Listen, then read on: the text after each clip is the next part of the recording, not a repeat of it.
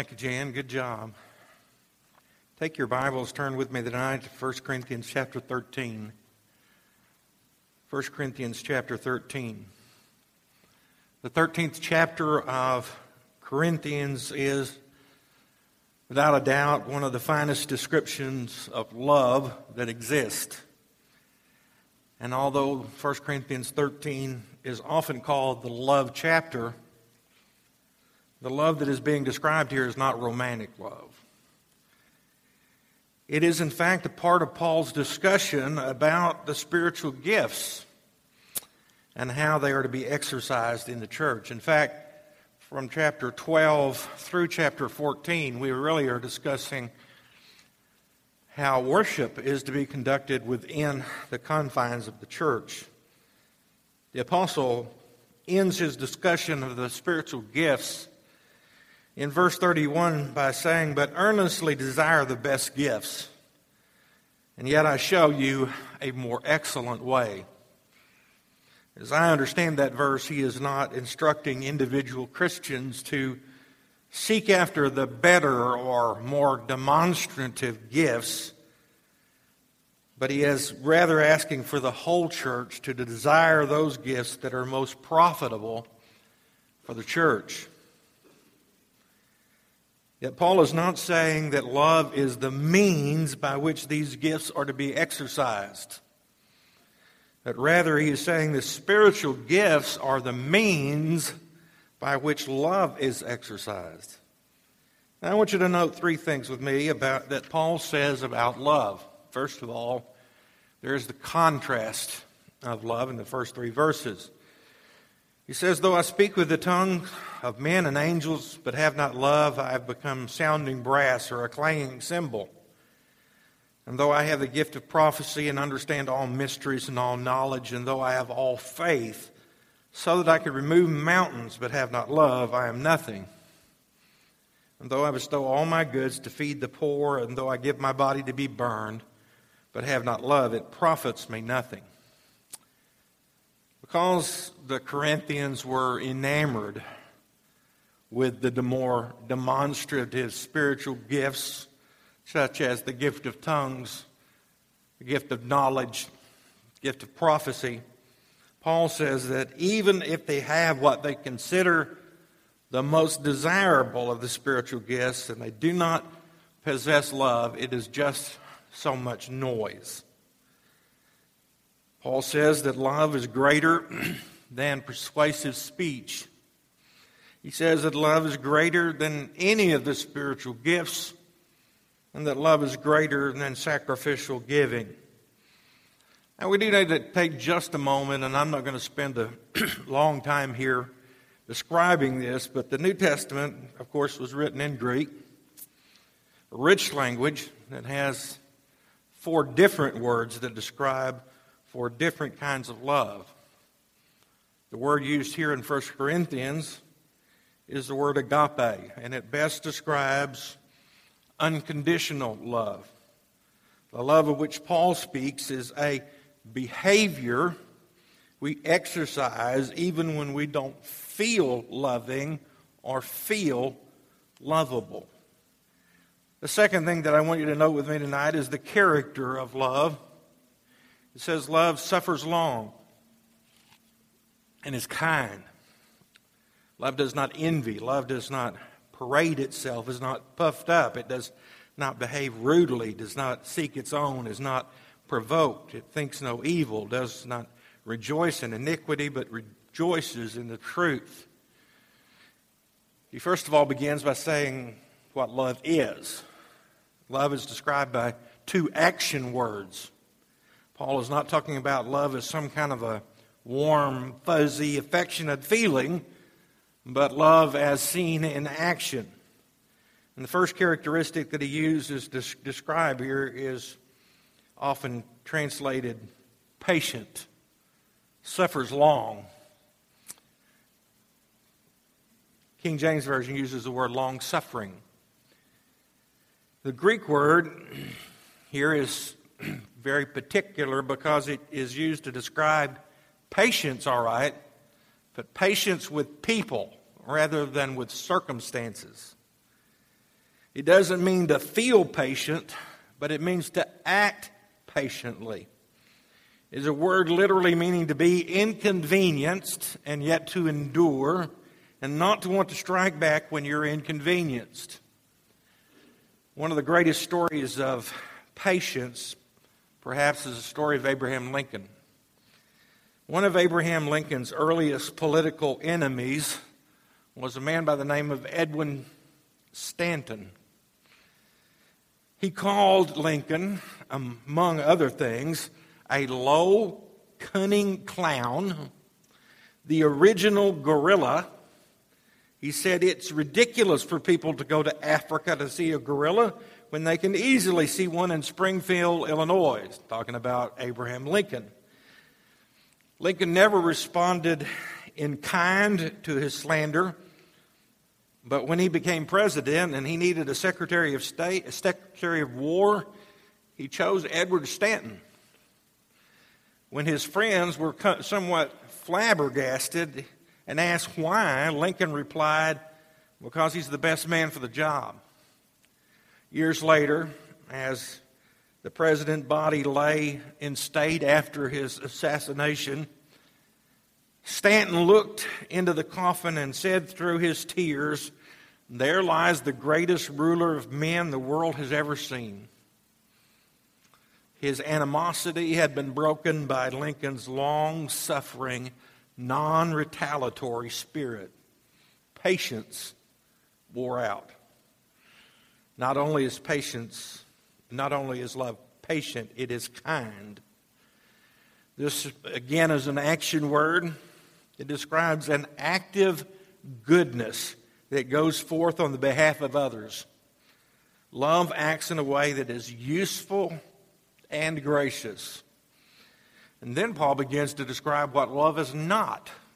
He says it is not envious. Love does not envy.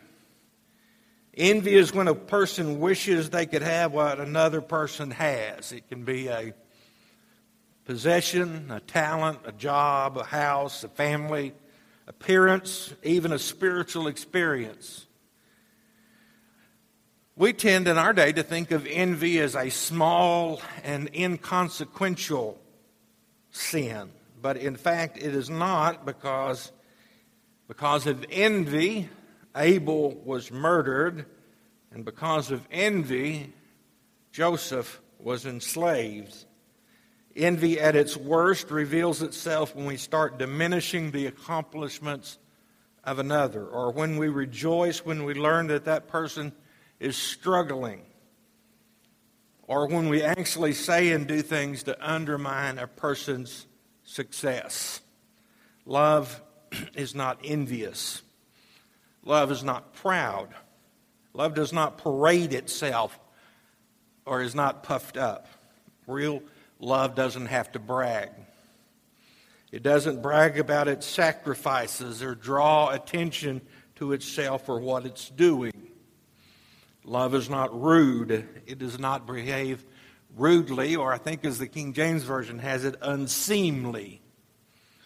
Love always treats others with compassion and respect. Love controls its moods. Not friendly one day and distant the next. Selfish. It doesn't seek its own. Love does not consider itself first and is actively interested in what will be of help to others. Love is not easily irritated. That is, not provoked. It's worthy of considering that sin kept Moses out of the promised land. The Greek word translated not provoked or easily angered means to arouse to anger. Now, anger is not always bad. Notice our text does not say that the loving person is never angered. It says we are not to be easily angered. Paul says in Ephesians chapter 4 and verse 26, "Be angry, but do not sin." So the question becomes, of course, when is anger sin? Anger is sin when it causes us to have ill feelings toward another person. Anger is sinful when it is without a cause. Anger is sinful when it is disproportionate. There are two wrong ways that people respond to irritating and stressful situations. The first of which is they may explode. Some seek to justify their explosion by saying, yes, I sometimes lose my temper, but it's all over in just a few minutes. So is a nuclear bomb, but the destruction is still there. A great deal of damage can be done in a very short time.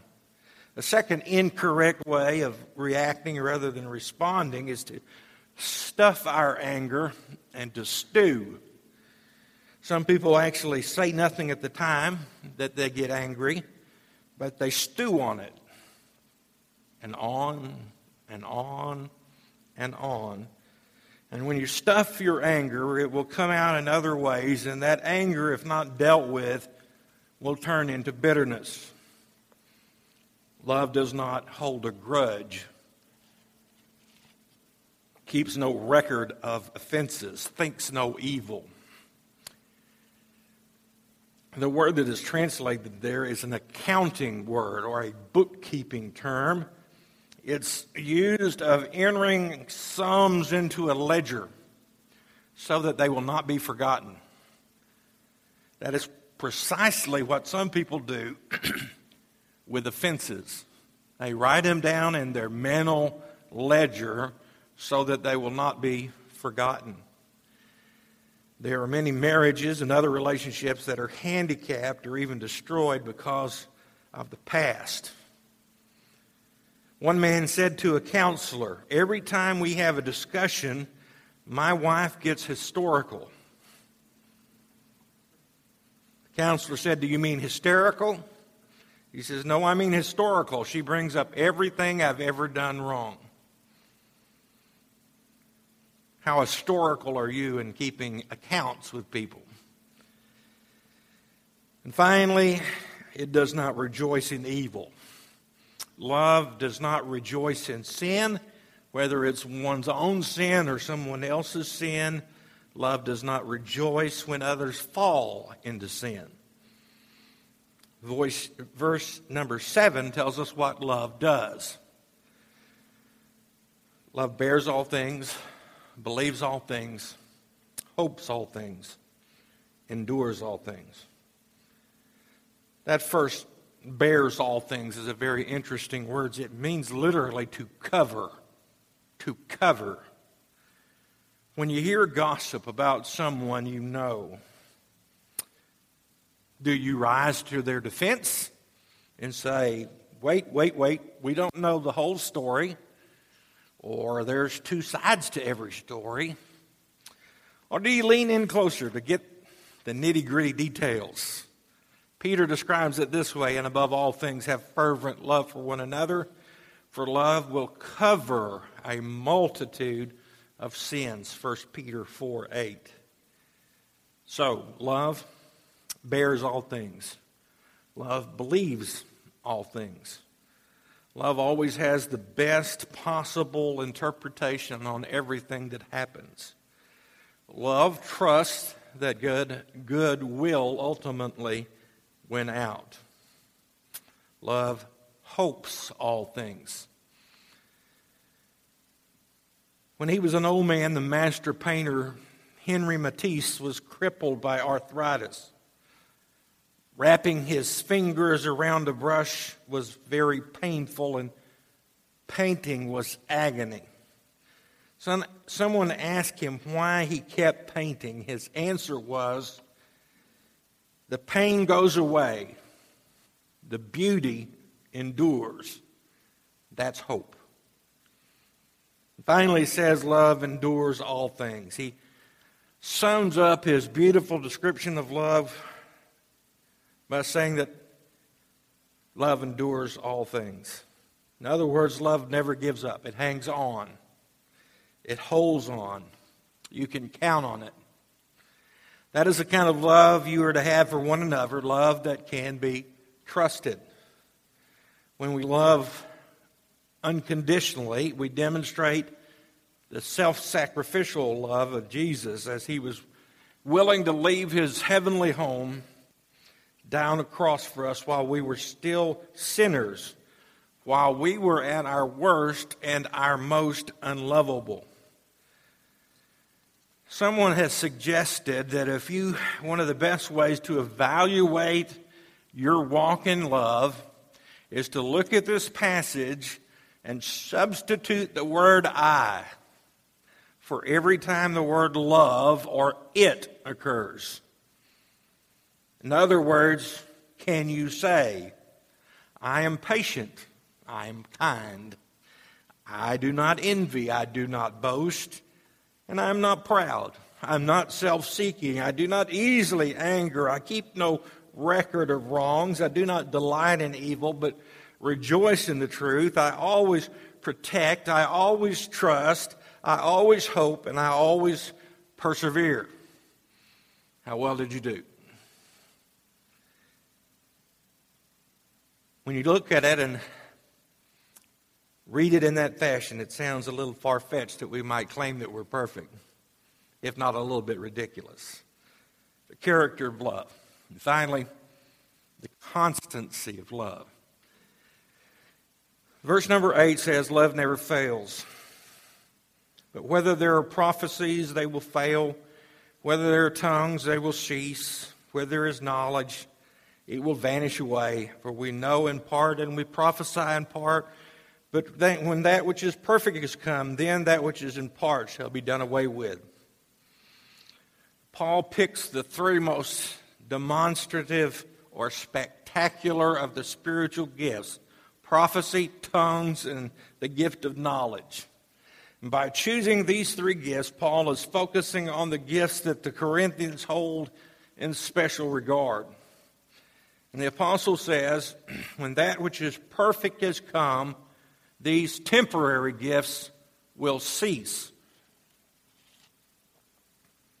At this point, the whole argument arises in New Testament theology called cessationism, or the gifts cease. It's the belief that at least some of the spiritual gifts have ceased to function. I do lean that direction, that some of these gifts have ceased to function. But I have also come to the point to understand that I can't put God in a box, and that God is God. And if God chooses to use those gifts today, who am I to tell him he can't? He can.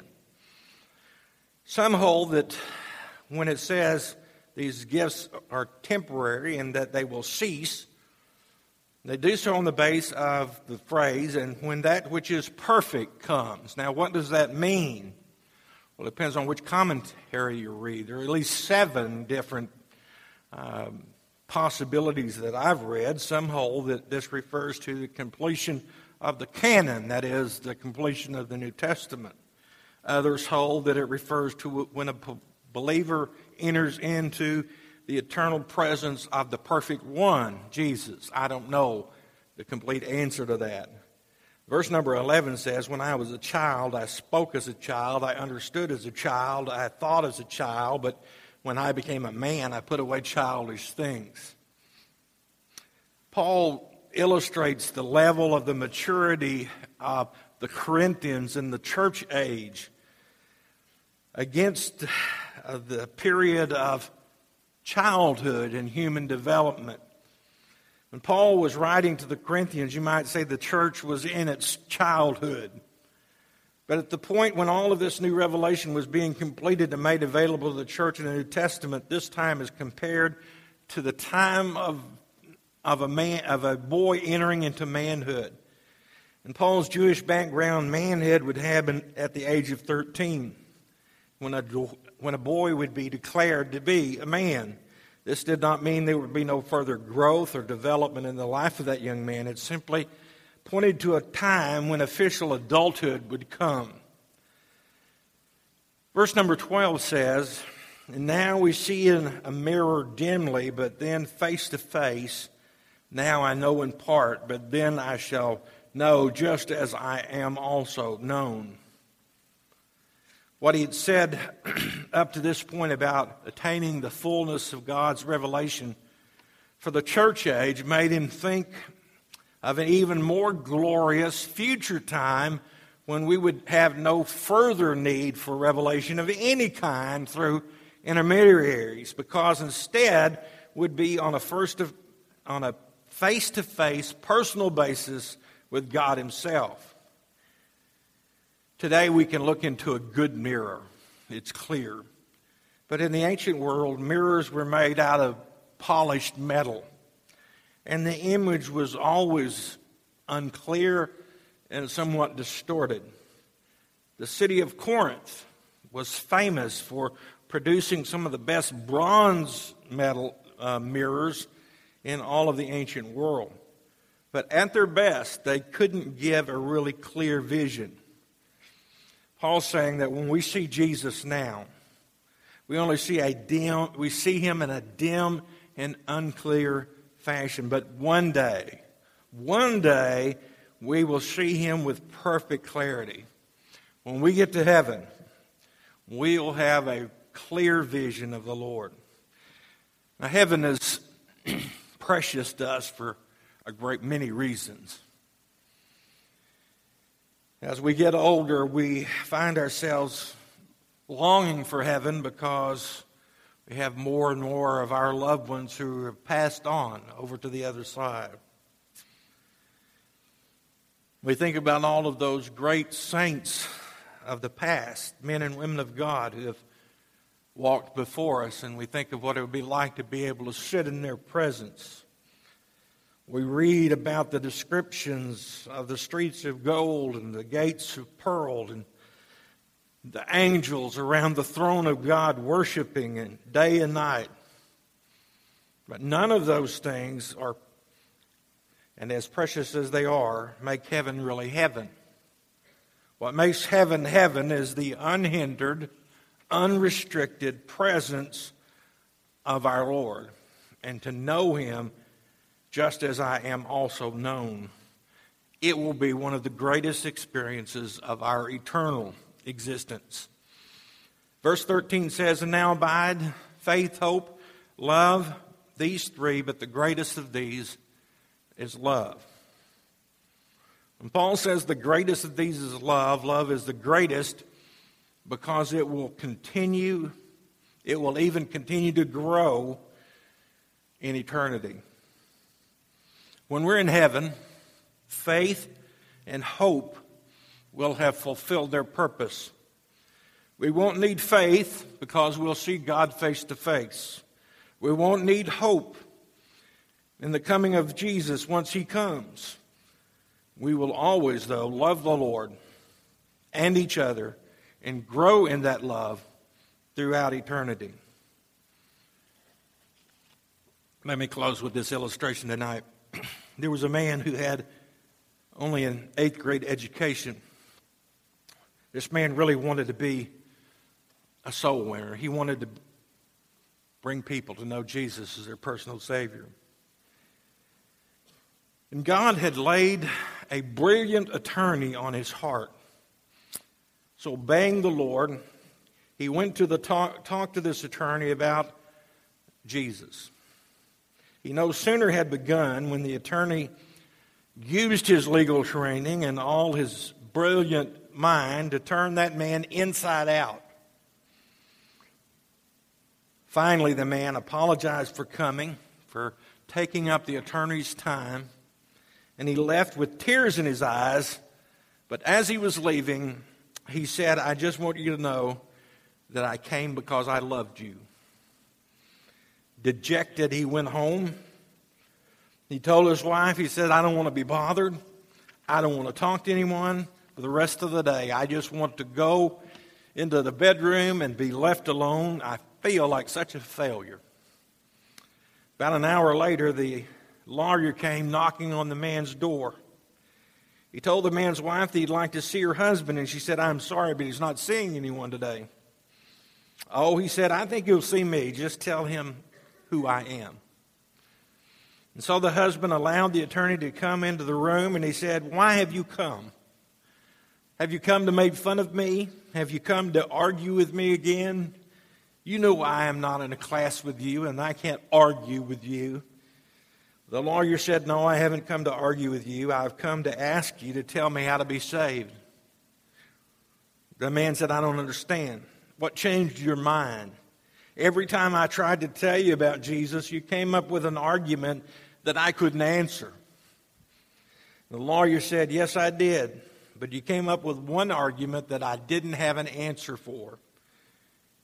The man looked at him and said, and what was that?